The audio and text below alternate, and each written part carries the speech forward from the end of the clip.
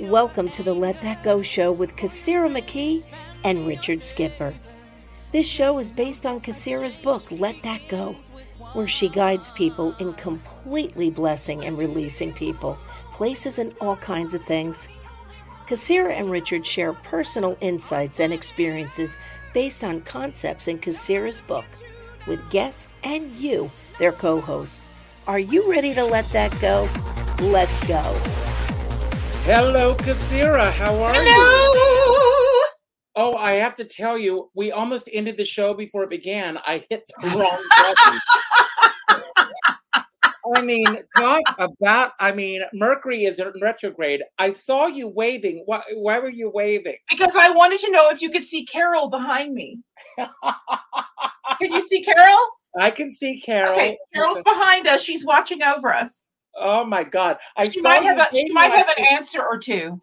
We'll see. Well, she may. I had already pressed the button, and then credits were going, and then I pushed the wrong button to start our closing credits. But we are on track now.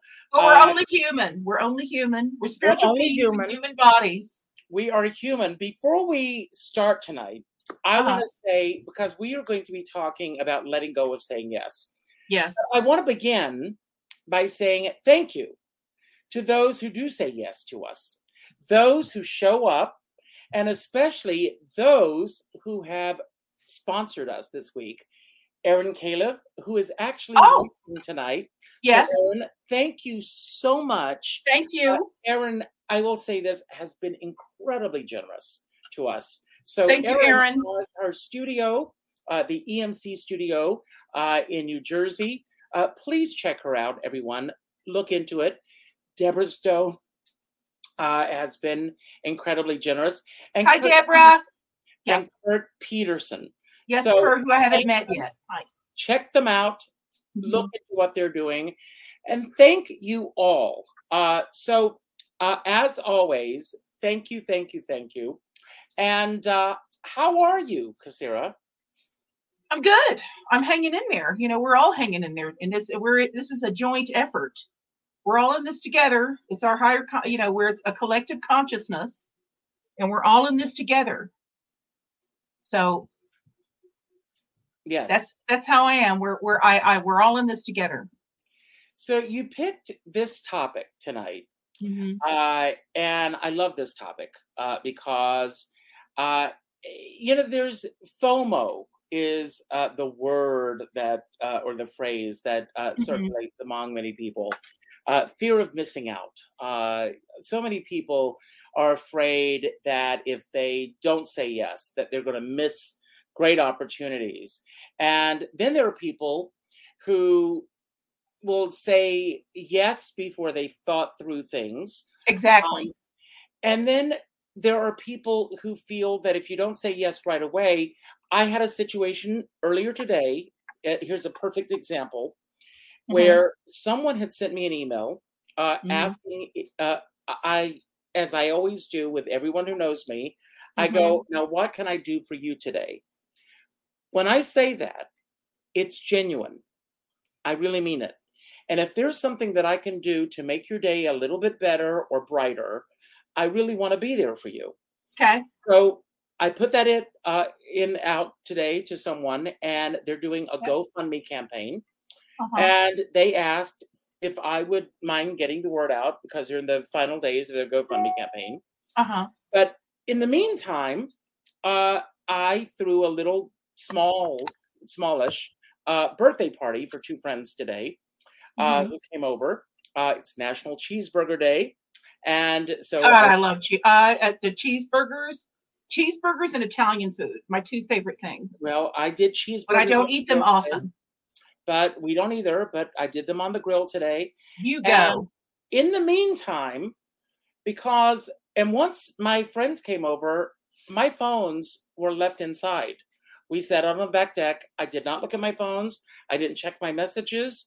I completely shut off from all social media while my guests were here today. So when I came back online, because I did not respond immediately to the email that had been sent asking for me to send out information, they assumed that my answer was no. And they said, okay, we get it. You don't want to, send anything out, and we respect that. And I said, no. I just did not respond fast enough. So just because someone doesn't respond fast doesn't mean that it's a no. Well, people want to know. So it's perfectly fine to say, give me some time or let me think about it. That's perfectly acceptable, because we all want answers. And people do assume, well, if you don't say yes immediately, you must mean no. We make way too many assumptions with each other these days. Don't you think? Absolutely. But yeah. Have you asked, do you think it's wrong to, first of all, asking sometimes. A lot of people are nervous about asking for what we desire. Well, honey, if you don't, it's the ask and you shall receive. And that doesn't mean it's going to be a yes. It means you're going to receive an answer. I love it doesn't necessarily mean it's going to be yes. But I think a lot of people are very apprehensive about asking because they think the answer is going to be no, and they're allergic to rejection. Mm-hmm. No is not necessarily a rejection to us personally. It just means no. From the other person, it means I cannot commit to this. And when people ask me for things, I ask myself, am I able to commit to this? And, in my book, Let That Go, I write about people constantly saying they're overwhelmed. If we're overwhelmed, it means we're overcommitted. Yet we said yes. So we have to accept the commitment and stop saying, I'm overwhelmed. Well, you're responsible for it. You said yes. So I always say, instead of saying I'm overwhelmed, I tell my close friends know this about me. I say I overcommitted myself. Yet I made a commitment and I've got to see it through. And when we make a commitment, it's a responsibility, and we've got to see that responsibility through because we made the commitment. But don't you feel that we also, in today's world, we are equating yes or no with our self-esteem? And what I mean by that is that a yes or a no is a reflection on how people feel about us. If you ask something and someone, and I'll give you an example of what I mean by this. Okay. Recently, you made a suggestion to me about a specific person to go after for an interview. And I immediately pursued that person. And their management team, their publicity department, whomever, got back to me immediately and said, we're going to pass on this at this point. Okay. And you immediately responded to me, said, don't take this personally. This is not about you, any of those things. And I agree with you. I did not take it personally. First of all, it wasn't something that I had even thought about prior to you suggesting it. So it didn't, in the scheme of things, it would have been nice because it would have been another wonderful interview to have. Connection, and another connection. Yeah. And something interesting to deliver to your audience. Yeah. But each day that we begin, each day is a new journey. And when we begin that journey, when we put our feet on the ground each day, every single moment in the day is a fork in the road. We're going to make a choice to go in this direction or go in this direction. Yeah. Every single moment of the day. It's going to be a yes or a no. Which means we have to be mindful. And I write about that in my book too. That's part of the process, is being mindful. See, I'm the kind of person, and this is the way I go through life. And I don't expect everyone else to go through life like this, but I will tell you, it's been a hard thing. As I've gotten older, it's a lot easier for me to accept that the way that I live my life is not necessarily the way that you live your life or the way that other people live their life. I am a very committal person. When someone asks me if I'm available to do something, I open my calendar, I put it in my book, and it is done. And life circumstances happen. and certain things come up in the way. If I say yes to you, Kassira, I've committed to you. If something else comes along, I don't care how great it is. I mean, if I've committed to you and I get a phone call from Barbara Streisand who wants me to come to Malibu and spend the evening with her. Okay. I'm going to call you. And if it's a +1, you better invite me. Okay, next. I'm going to call you and I'm going to say, this is the situation. Actually, what I would do first is I would say, Babs, may I call you Babs? I have a date with Kassira McKee. Mm-hmm. Do you mind if I bring her along? And she'll say, who the fuck is Kassira McKee? No. But that's where I start. I mean, today, someone, I said, pick a date and a time and let's do brunch. And she picked a date that I already have a brunch date on it. And I said, let me reach out to this other person and see if she has any objection to me asking you to come along. She's either going to say yes or no. And if she says no, I'm not going to take it personally. And I've said to my friend, and don't take it personally either. She may not have the space for another person. It may be too much trouble for her to invite another person. Mm-hmm. Don't take it personally. But at least I'm going to open that door and say, is this something that we can make happen? I am always... Well, every circumstance is completely different. There's not one circumstance that's the same for anybody. This is all personal circumstances. I'm not saying say no to everything. Did I say that? No, I did not. No. I said let go of saying yes, meaning all the time. If it's not what we're feeling, I do not say yes to what I think I cannot fulfill.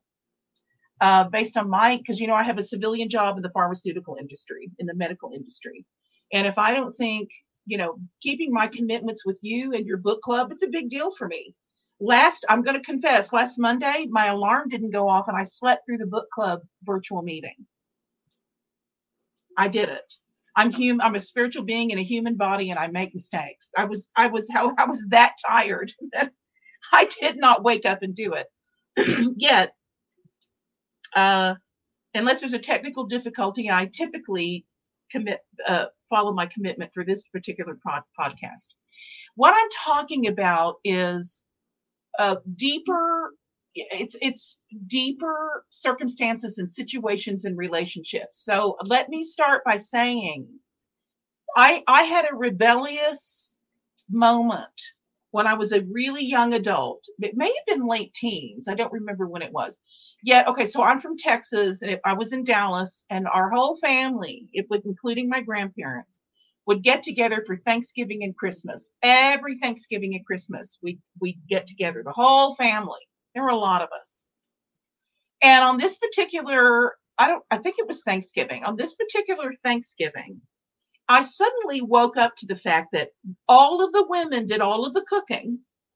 Okay.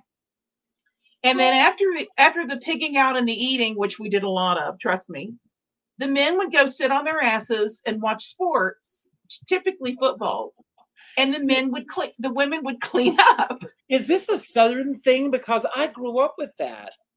I don't know. I think it's I don't know. It might be but it depends on the family. It depends on the family. But this is a family of straight folks. Okay, family of straight folks, grandparents, parents, children.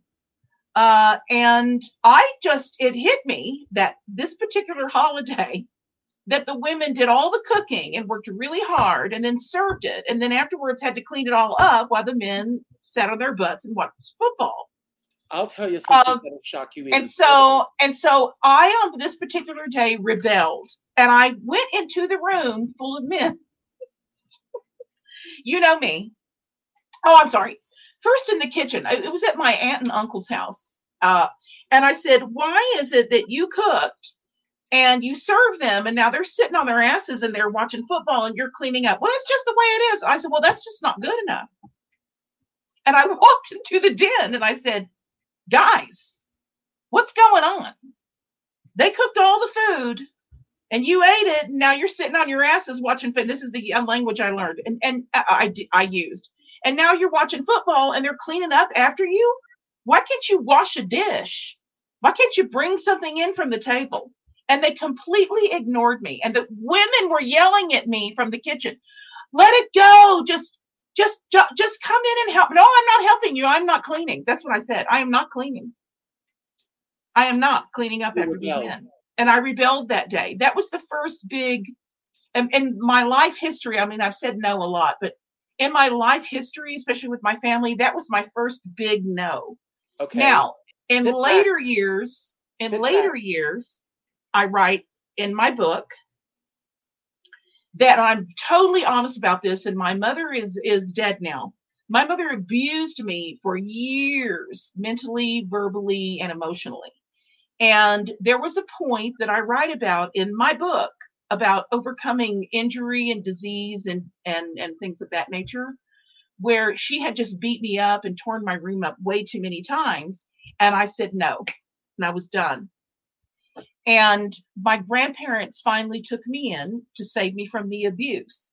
And in later years, when my mother, when I let her back in, she kicked me in the teeth again with something. And that was my final no. So not every situation is the same. It's That's not right. all the same. You know, somebody abusing you, you're saying no is not the same to somebody asking you out to lunch. It's not the same. Every single situation is different, but here's the commonality of all of these situations. We've got to shut up for a minute and get quiet and ask ourselves, is this right for me? Is this, if I say yes, is it going to ruin my life? No. Typically, if I say yes to lunch with this person, is it going to be uncomfortable? Do I like this person? Will it be fun? Okay, I'll go. Every single situation is different. Every situation is different. But I used to have a friend who's no longer my friend because I ended the relationship, who used to volunteer me and other people for things without asking us first. And it was very manipulative in social events, community events. Oh, this thing is happening and blah, blah, blah, and but I would be present with this person. When this person would say to another person, oh, I'll get so-and-so to do it. She'll say yes. Oh, I'll get him to do it. He'll say yes, without asking them. Mm-hmm. And I finally called him on it. And I said, well, what if they don't want to do it? Oh, she'll do it. Why? Because you desire her to do it?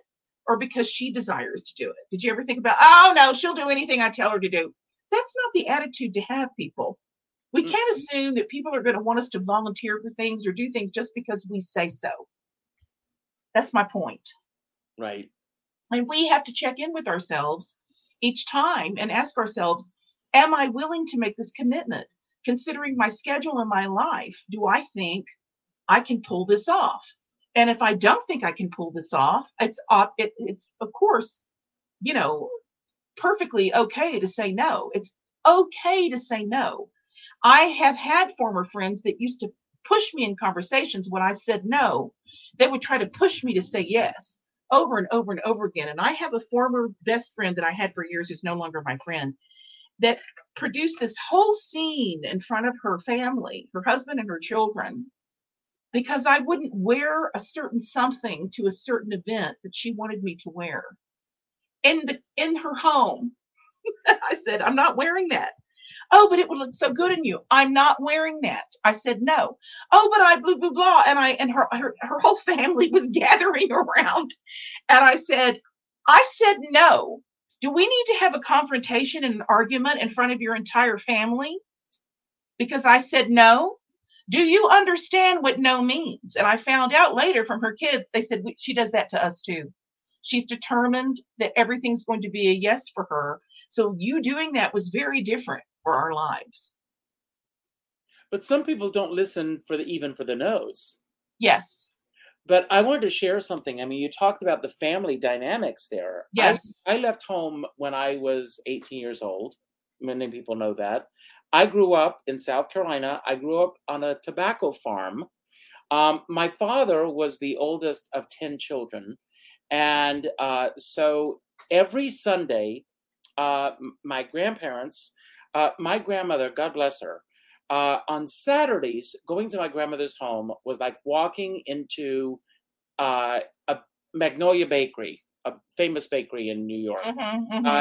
she baked cakes and pies and everything. All Saturday, she would be baking these pies because all the local people from church would stop by. And in the South, and I don't know if this was everywhere else, people can let me know, but in the South, people just drop in. I mean, in those days, we didn't have computers. They used to. Do they still do that? I don't think so. But people would drop in Yes. unannounced, and there was always enough for everybody. But the weird, I'm going to say weird because as I look back on it, it's weird. What you just described, all of the women would be in the kitchen cooking and prepping everything. Are you sitting back? Because there were so many, all the men would sit down and eat first. Oh, yes. I remember those days. And then after the men finished eating, and after they finished eating and clean everything away, then the women would sit down and eat. And as I think back on that time, I realize, how backwards that was. Yes. That was all I knew growing up. That was the dynamic of every holiday and every Sunday growing up on a farm in the South. That was what my life was like. But the choices that I've made going through life, and when I choose to say yes, there are a lot of people. I love the song. Everybody says don't. Everybody says, the Stephen Sondheim song. There's also going through life where you say yes when everybody else around you is saying no. And that's the difficult thing. You and I had a conversation the other day. May I go there? About? Of course. Okay. We had a conversation, as we do many times, about those that, our friends that don't show up. And we don't expect our friends to show up for every show that we do or everything that we do. But there are many so-called friends. I posted something on Facebook today. A very large percentage of my friends in air quotes, have no clue as to what I do. Oh, I know. I have a book out. We have a podcast. You have a book club that I'm participating in. I don't have one relative that watches this show or has even bought my book, except my parents. My parents and two of my two brothers. That's it. They don't watch the show. I have two friends. We have one friend, our friend Doug, who watches the show live. Doug, we love you. Hello, Doug, my little seahorse. And Doug and I, we talk. He's amazing. Quite often. Doug's amazing. And Doug is from the entertainment world, by the way. Doug is a singer and an actor, and Yes. And my best friends do not watch the show. They don't even watch the reruns. And here's what I think. I think they think that they know me so well, they don't need to watch the show. Oh, I don't need to watch the show because I know you. Well, it's not about knowing me. It's about knowing the information. And some of these people are the same people that call me for advice. And I'm at the point where I'm just going to say, you want some advice? Watch the damn show. Because I'm really I'm just going to be really honest about it. I got people that call me for advice and they don't pay me for it. And I get paid for it. And these are people that are friends. They get free advice and I'm not doing the free advice anymore. I'm saying no to that right now. And I told you that the other day. I think that we have people in our personal lives that cross those lines. They cross the lines of, oh, you're going to tell a story, aren't you, Richard? About landscaping. You're reading my mind. We had a conversation and we were really honest with each other about this stuff. Okay. People call me all the time that are my friends because they want free advice. People pay me for this advice. Okay. This is part of my income. It's part of my career. Yet these people want my input, which means they want my advice. I'm not going to do it anymore because that's crossing a big personal line. And you told me an amazing story about landscaping that crossed that particular line. Are you willing? You said you were going to tell the story. Well, the thing is that, my husband's a landscape architect, and many times Mhm. we'll get invited to a dinner or something Yeah. because someone, allergies, because someone wants to pick his brain. At one point, they want to walk him around the grounds or the gardens or something. What plants would you plant here? What would you do there? And he's a designer, and you know, and you know, he's designed for people only to have them, go in another direction because, but they pick the brain or something. But you and I are also in a profession that, we are in a profession that there are so many people out there Mm-hmm. that so desperately want to be in this profession. I mean, I have been in New York. This is my 43rd year. I worked tirelessly to get my equity card.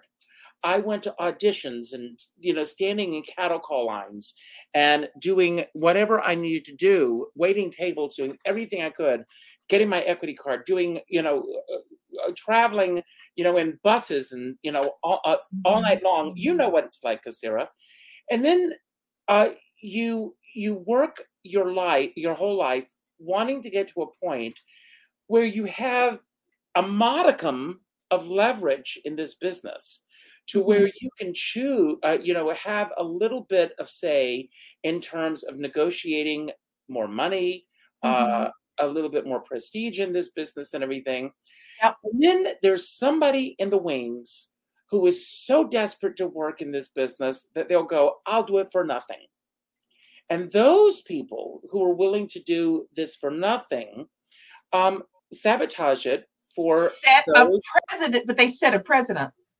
They set a precedence Uh-huh. for those who have been, working. I don't know if it's like this in other professions, because I mean, you certainly can't do this as a doctor or maybe as a plumber or a teacher, but in this business, because everybody thinks that you just walk out on stage, you say a few lines, or everybody thinks, or some people think they can carry a tune when they can't. And they don't have the training. And it's not just about walking on stage and carrying a tune or being able to learn lines and not bump into people. Yeah. Hello. There is a discipline in terms of being able to pace yourself, knowing how, there's so much in terms of nutrition and getting the right amount of rest, being able to show up on time. It's rehearsal, it's memorization, it's emotions, it's talent, it's everything rolled up at a glorious artistic ball. I mean, just this week alone, I had someone and the interview is going to happen. It's going to happen later on. Okay. And if he's watching the show, and I hope he sees this at some point, but it's, a well-known person in the business, new book is out. And I reached out to this person on July 23rd. I know this for a fact because I went back and looked at the notes. I reached out to this person in July for an interview, and I will have my publicist get back to you and set up a date. That was the last I heard from them. And on the 15th, the date that the book came out, as I'm having dinner with friends in the city, 2 messages are left on my phone. And again, folks, when I go out to dinner, I don't take my phone with me. I am not one of those persons looking at my phone. I am really with my guest. You're focused on your event. You're focused in the moment. I don't take my phones with me. I leave my phone in the glove compartment in our car when I go out to dinner. And so I'm out with my friends. And when I get home, there are 2 messages waiting for me. Don't we have an interview tonight? Where are you? I thought we had an interview tonight. And, I don't know. Is this interview on the phone? Is this interview on camera? I don't know. And I forwarded back the email that I sent in July, which explained the entire format for my show. And I mean, this person, who was eventually going to be coming on the show had not even gone back and looked at the notes, which you would have thought, what's happening here. And that was someone who had not even officially said yes to me, but thought they said yes to me. Right. But I had said yes to them. I had reached out for a particular interview. Well, we can't expect someone to mirror us. We say Right. yes to them.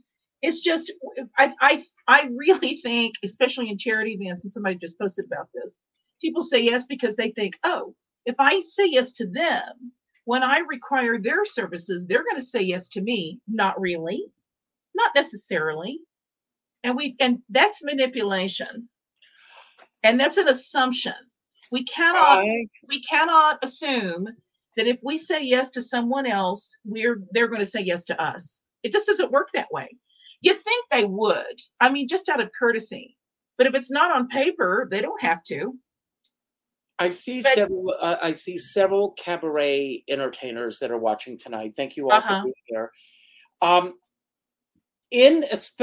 Especially in the New York City cabaret scene, which I used to be in, yes. Yes. There's this tit for tat game that goes on. Oh, yes, I know. There are certain people that kill themselves when they can ill afford it, where they will go and see every show that they can possibly ill afford to see. And do free open mics that other people are getting paid for. Free open mics, because they think that those people are going to come and see them. Yes, they think they're going to. I hate the word, but they think that if they pay money to go see these people they're seeing are going to help them.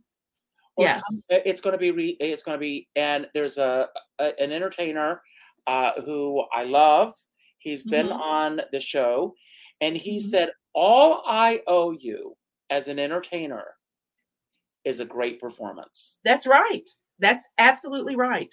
I don't owe you to come see your show. And I've had people say to me, well, I've been to see your show.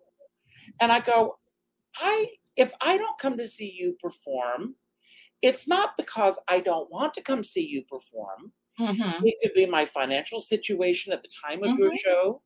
I live in Rockland County, and coming into the city to see a show is not just about coming into the city to see a show. It's a big deal. It's gas and tolls. Yes, New York is tough, you guys. If you have not ever lived in New York, driving, you either take a very expensive car service to and fro, right? You would never take a train. Taking a train would take half a damn day.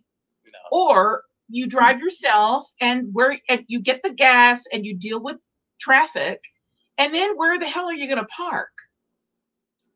Yeah, I live there. I know. Well, it's a big deal. It's a big deal for people to turn out for stuff like that. Yeah. To park at Manhattan Plaza, we met with a friend on Thursday night. We parked in Manhattan Plaza. It used to be, before COVID, it was $25 to park there. My friend Kathleen is here, and she knows this. She drives. She just posted. She drives from Pennsylvania. She totally gets it. I saw that. I will say this about Kathleen. Hi, Kathleen. Kathleen is a friend. A friend. If you look up the word friend in the dictionary, you're going to see her and her husband's photographs. They are there for me so many times. I love, love, love that woman. And she is there for me. They have traveled when I was doing my shows at the Laurie Beachman, they came to every show. They're not in the business. They were there to support me. And they didn't expect, well, Kathleen, it's the truth. They came to support. They didn't come expecting anything in return. They've been frequent guests in our homes. I just absolutely love them. And, and they do say yes when they can say yes. They are, I can't say enough about them. I love, love, love you. And I realize that's not everybody can't do that. There are people. Can I say something to that? Yes. And after I say this, I want to recognize Cherie because she said something that struck a chord with me, a good chord. So first of all, I write a story in my book about a real performer who came to Dallas more than once with his accompanist, who I've known for many, many, many, many years, who depends on, in their open mic nights, other people to perform all night. And he still asks for an exorbitant amount of money to go do this. And these people pay, and in this particular situation, the audience were mostly singers. There were some non-singers there that wanted to watch the parade, but there were a lot of singers there that paid a $25 cover, bought dinner, bought their own drinks, and sang for free. Okay. And this particular person who ran the open mic, when I drove him around town for free, talked negatively about 98% of the people that sang that night. What was he thinking? What did he sing? He's horrible. Did you see what he was wearing? Oh God, he was awful. And then went on and on and on about 3 different people, 2 of which that were not really very good. The only reason he did that is because they're very well known in the area, and he kisses their asses. Yeah. And I've known this person for years. I said no to that person after that conversation in the car. He also put me down, by the way. And I unfriended this person on social media, and I have not spoken to him at, 7 or 8 years? He's still clueless about why I don't speak to him. Yet the accompanist knows exactly why I don't speak to him. Exactly. Yes. Someone says I posted my mugshots on Facebook, but it says Facebook user, and I have no idea who you are. So yeah, I don't know what that is. Yes, I don't know. But anyway, I said. I just want to ask, Rose Mallet, are you still here? Because if you are here, I want to use her as an example, if I may, because another perfect example of someone that I love here. And then I want to address what Cherie said. Okay, go ahead. Cherie posted that she has the same problem with saying no to people when it comes to her intervention business. Okay, counseling them for free. And she also said, she commented, I believe, Cherie, correct me if I'm wrong, but after I talked about the ex-friend that used to volunteer everybody for everything, she said that kind of person has control issues. You're exactly right. You're exactly right, Cherie. It's somebody that's going to control the whole event and making themselves look good to the people that are head of the event by saying, oh, I have all the people you need. You need to come to me. These people are volunteers. They don't get paid, but it makes this guy look good because he says, oh, everybody's going to say yes to me because that's what they do. Well, it's not true. You're right, Cherie. You're right, Cherie. It is partly control issues. Yes, it is.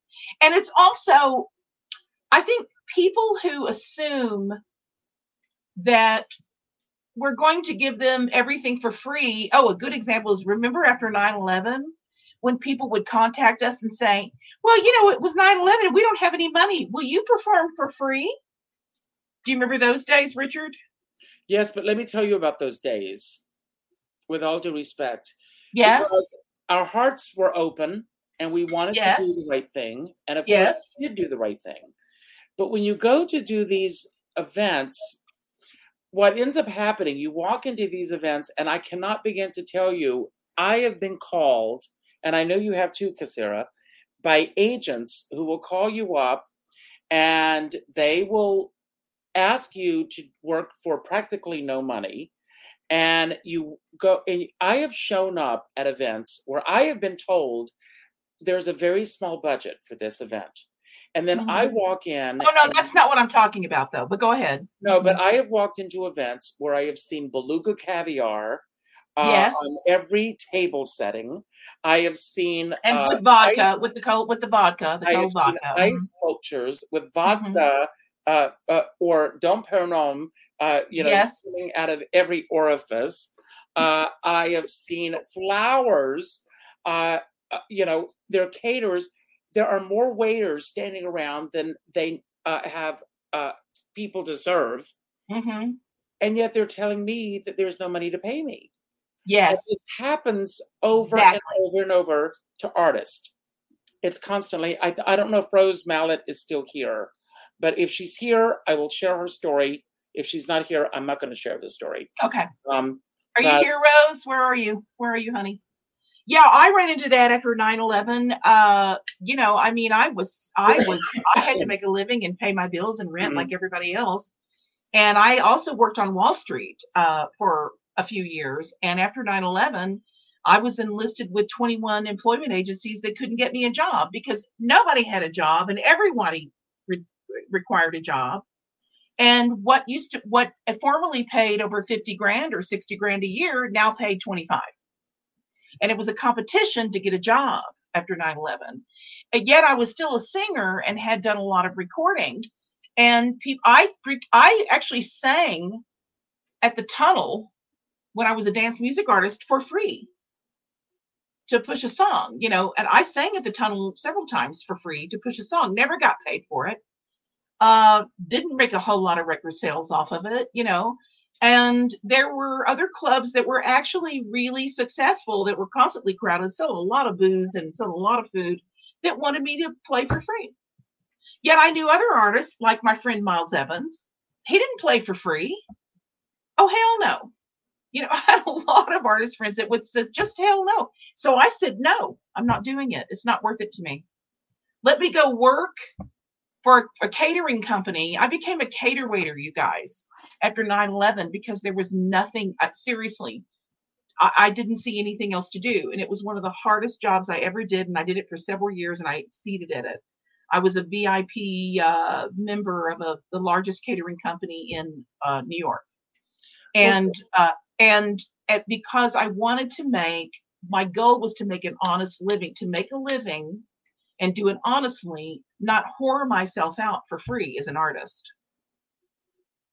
Go ahead, Richard. Well, most artists are afraid, or most people are afraid that if you do say no, that you will not be asked again. You'll not be called again, of course, because they want free artists.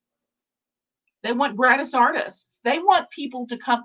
There's several theater companies here in New Mexico that pay you at almost nothing or almost nothing because they assume that everyone wants the privilege to perform. I don't need that privilege. I performed for years. I recorded. I was a Billboard magazine dance music artist award in the 90s. I toured with people like Carol Channing. I did it. I don't require your benevolence as a performer. You got to pay me for me. Well, I did one time, this was when I was performing as Carol Channing. So one time I was doing a class and I came out of the class and there was a message for me to call this agent. And they said, we need somebody tonight. Are you available? And I called them back immediately. And it was a guy's 75th birthday. 75 is the diamond birthday. So they want me to come in, sing Diamonds Are a Girl's Best Friend as Carol Channing, which means that I come home, I get completely made up. In drag. When you go into a restaurant. There's so much work that goes into drag. And the world of impersonation was not a world that I totally embraced. Let me just put that out there, everyone, which may come as a big surprise to a lot of people. For those that do, that's wonderful. It wasn't something that I wore as comfortably as a lot of people. So for me to go into a restaurant like that was not that comfortable a situation for me. So I would always feel uncomfortable doing it, and I would have to get dressed in my home in Rockland County, go into the city. I would have to find an accompanist to come in and play for me. Yes. There were a lot of expenses that went into it. So this one particular night, they called me up, And I asked for my fee, and Mm-hmm. they said, well, let me call the client and see if they will pay that amount. Mm-hmm. So I didn't hear back from them. About Okay. an hour later, I get a call from another agent. And the agent tells me about this gig. I told them what my fee was.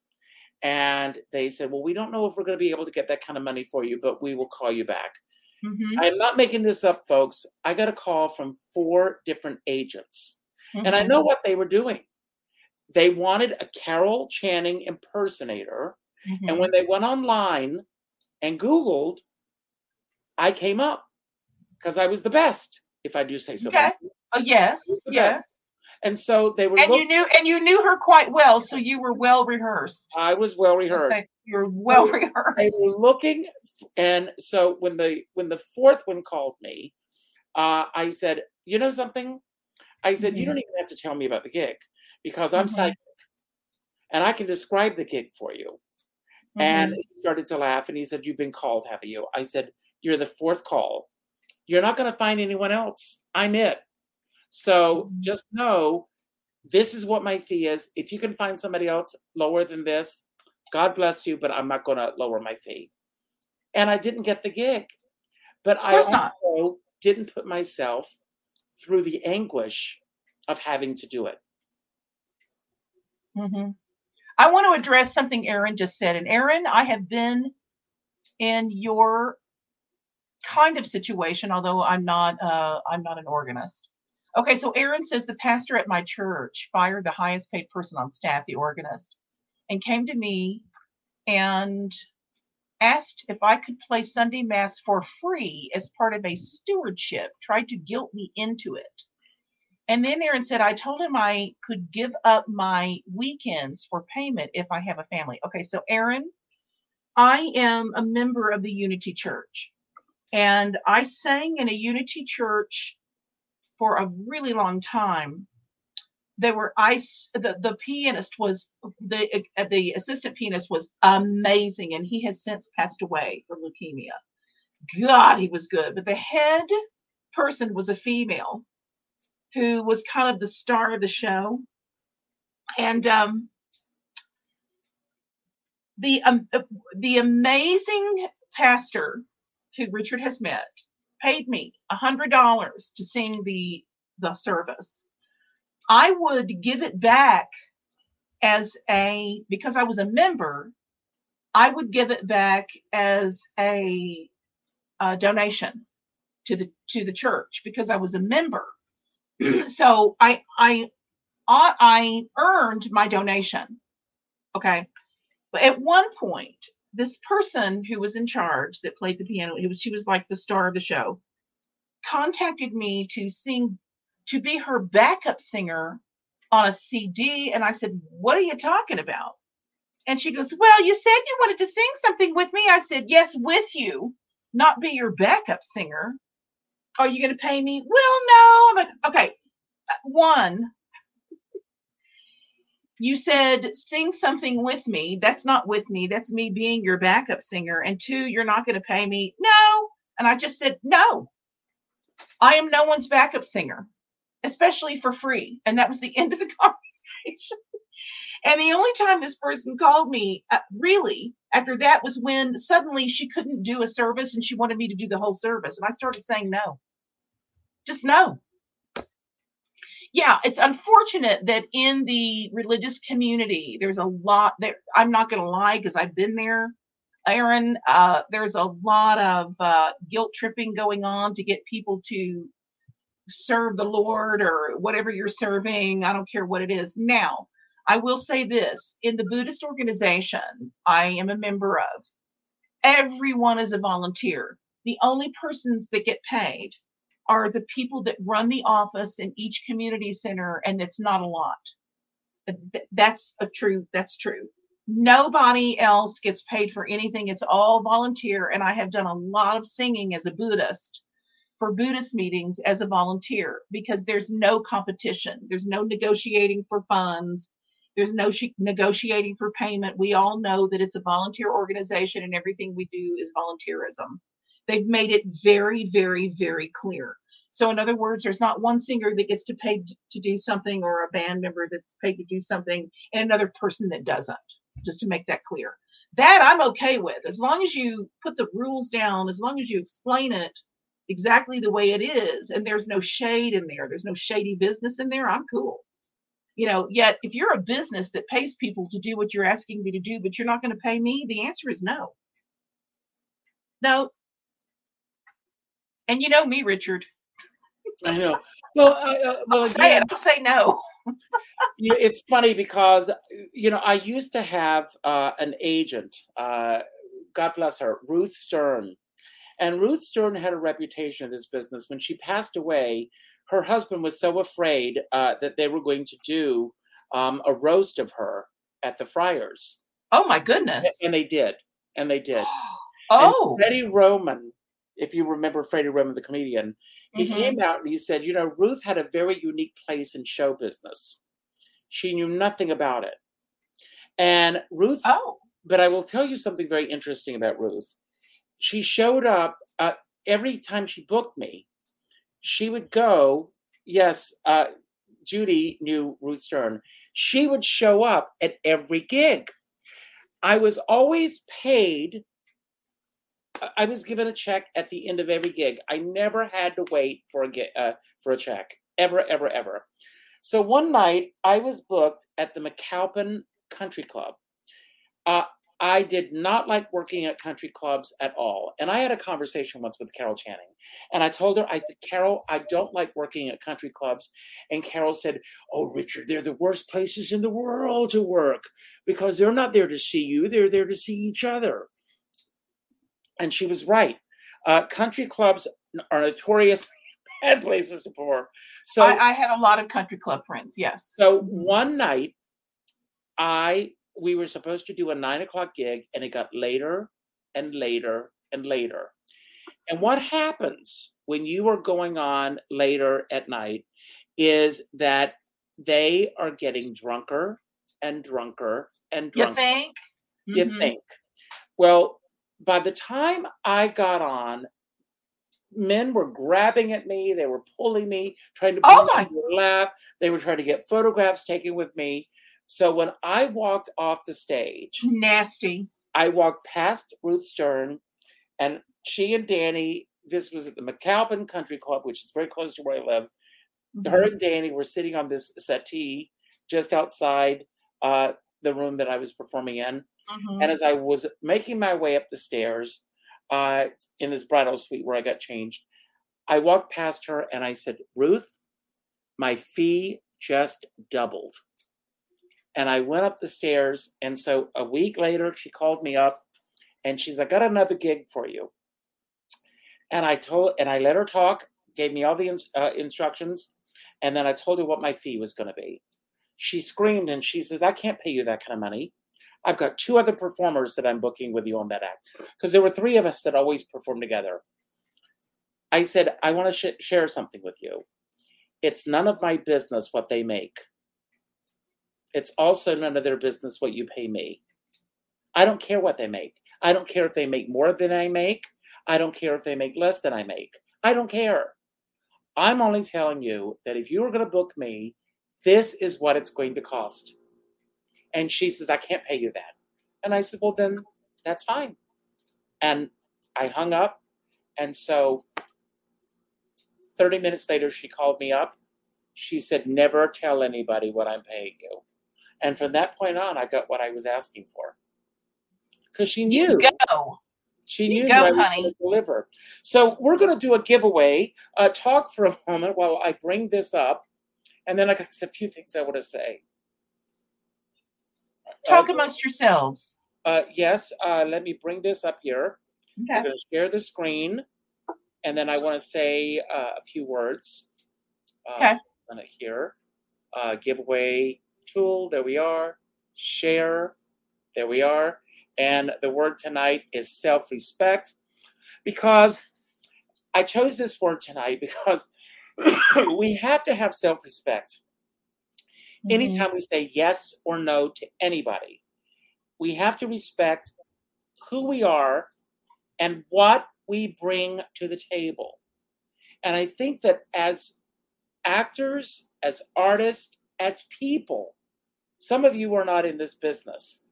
You are so afraid that by saying no, that it's going to diminish who you are.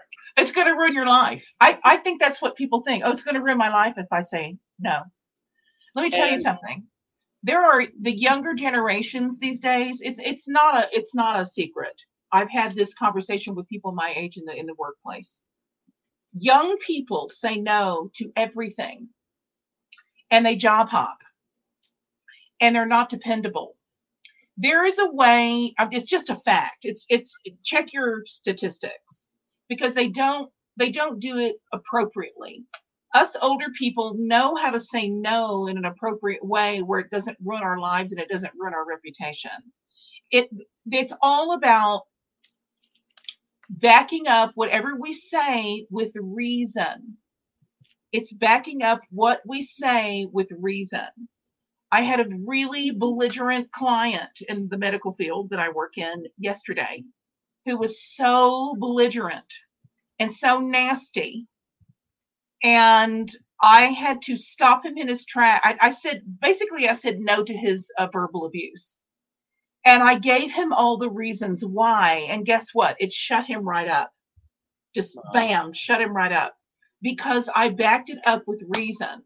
All of his complaints, I said, oh, you obviously do not understand what people like me do in the medical industry. We do this, this, this, this, this, this, and this. Besides this, this, this, this, and this. Now, what are you here for? And he shut right up. And we continued.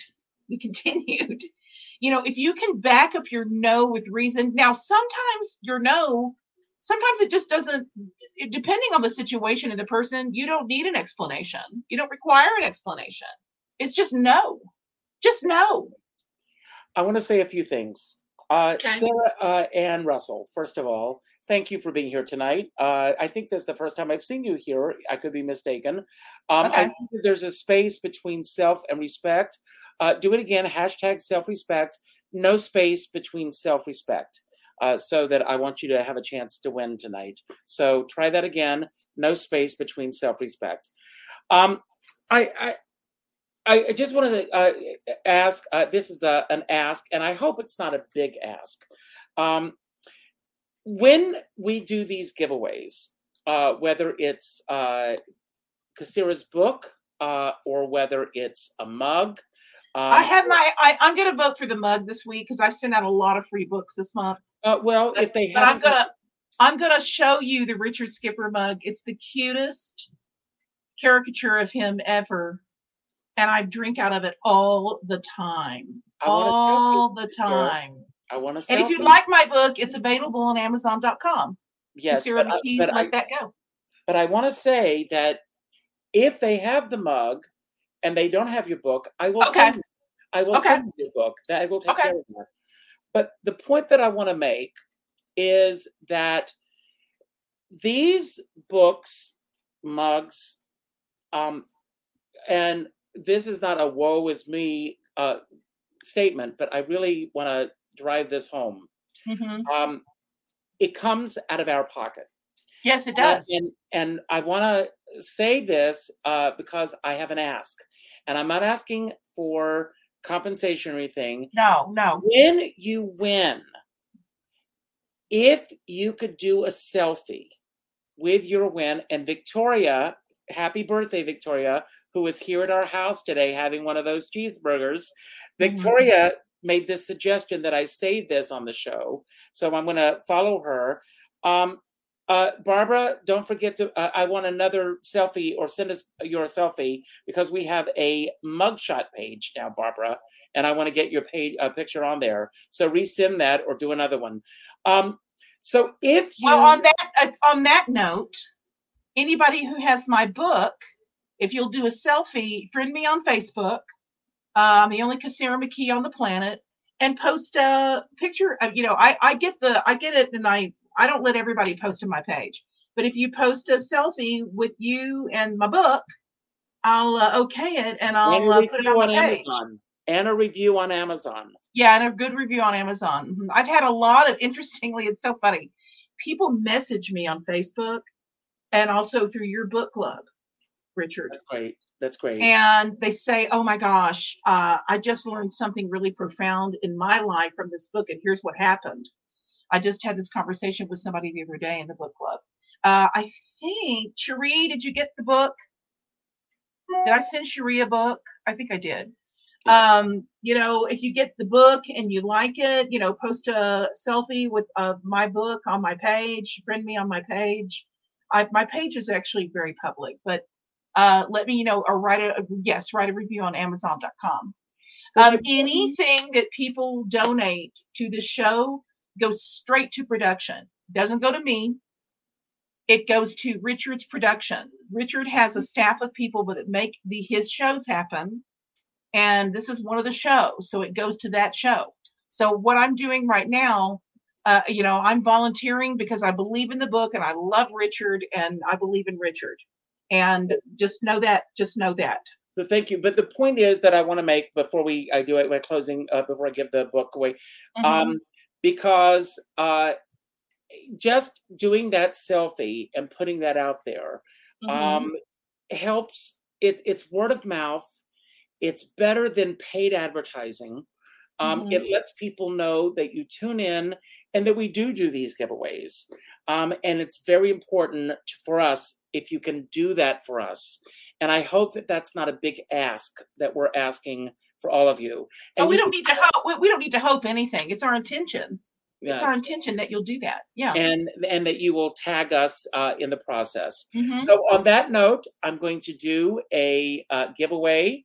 And it's your choice for the mug or the book. Or if you have either of those, you can choose to give it away to a friend. And I'll tell you how to do that. Or another item that you can help choose. So let's do the drawing right now. And thank you all.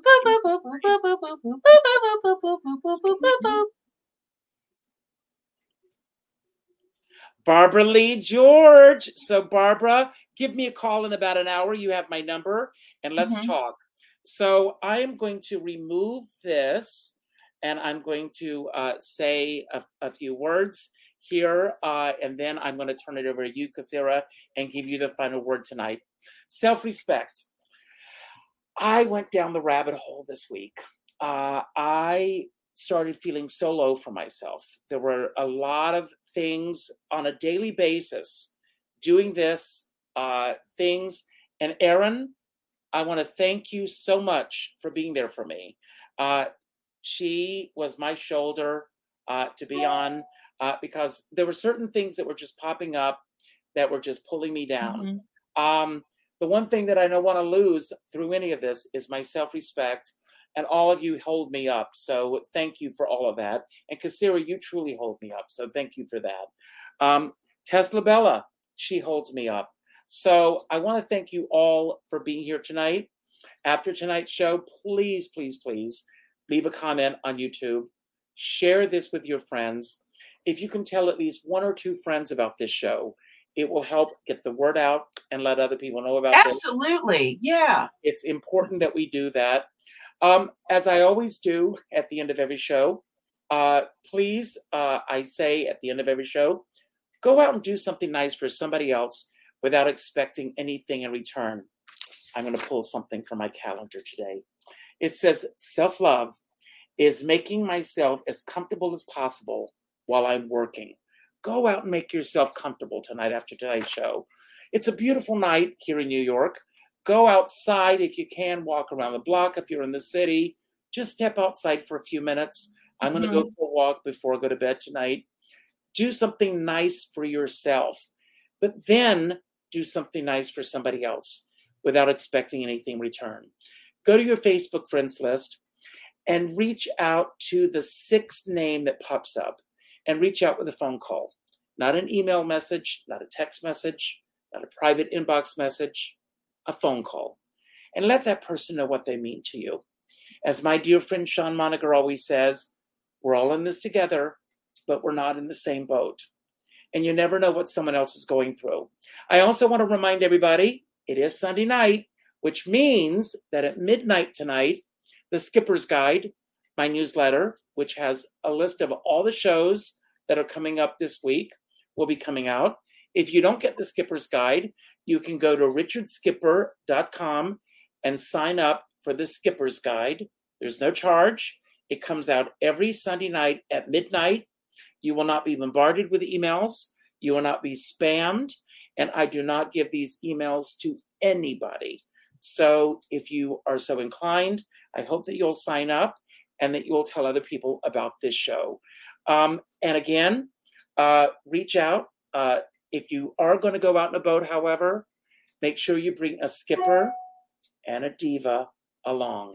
So Kassira, I'm going to leave the screen and I'm going to give you the final word, and it's all for you. And you can tell them a little bit about next week's show. Okay. All yours. Okay, great. Yeah. Hi, guys. So if you love us and you love what we're talking about, please turn your friends on to it. Please do. Next week's show will be about turning conflict into evolution. There's a lot of conflict now. I have conversations daily with people that are very can be combative, that are very conflictive. I managed to have conversations with them without having arguments, and it's called dialogue, but it's also called backing up our dialogue with reason. We're going to talk about that next week. I want to read some. Those of you who have my book, Let That Go, please go to page 179. And let me know when you get there. There's a lot of people that are watching that have the book. Go to page 179. This is a chapter that I absolutely adore, and Richard and I and my closest friends, Doug, and everybody that watches, Aaron, my friends Aaron and James who watch the show, we talk about our language and our use of it a lot. The name of the chapter is called Positive Language and Words to Strike from Our Vocabulary. And here's the quote that I start the chapter with. It's from Maya Angelou. Words are powerful. This is what she said. I am convinced you must be careful about the words you use or the words you allow to be used in your house. In the Old Testament, we are told in Genesis that in the beginning was the Word, and the Word was God. That's in Genesis. Words are things. You must be careful. Now, as a Buddhist, I don't use the word God. I use the word higher consciousness or universe, but it doesn't really matter to me. And at the beginning of the book, I describe that, just so you know. It doesn't matter to me. It's whatever you call it. Here's what I write on page 179. And I write about a bunch of stuff in this chapter, but here's what I say in the middle of the page. Other words and terms humans use to avoid commitment are I'll try and maybe, both of which actually mean no, yet it means I'm afraid to say no. The more honest answer is a simple yes or no commitment. I'll think about it when you say that to people is fair if we commit to a deadline to give a yes or a no answer. There is another common use of the word no. I personally have interacted with many people who begin almost every reply with the word no. It is a defense mechanism that cuts others off in order to control the conversation and or to make them right before the conversation takes place. They do this constantly, not being mindful of the negative energy they are emitting and in turn receiving. Here's what I'm going to ask of you this week, for those of you who especially have the book. And if you want to, please report to me next week about how we use the word no. Are we using the word no as a committal answer? Are we using it as a defense mechanism? What are you using the word no for? Also, next week, just remember, we are talking about using conflict as a resolution. It is possible. It is possible to use conflict as a resolution, and it's possible to use it in the evolution of us and the person we're having a conflict with. Now, here's the trick. We absolutely cannot expect an evolution from the other person. It's about our evolution and our revolution when we have a conflict. I'll see you next week. I love you for watching. I truly, it's my intention that you get everything you can possibly get out of my work and out of my belief system and out of my writing. I love you, and we'll see you next Sunday.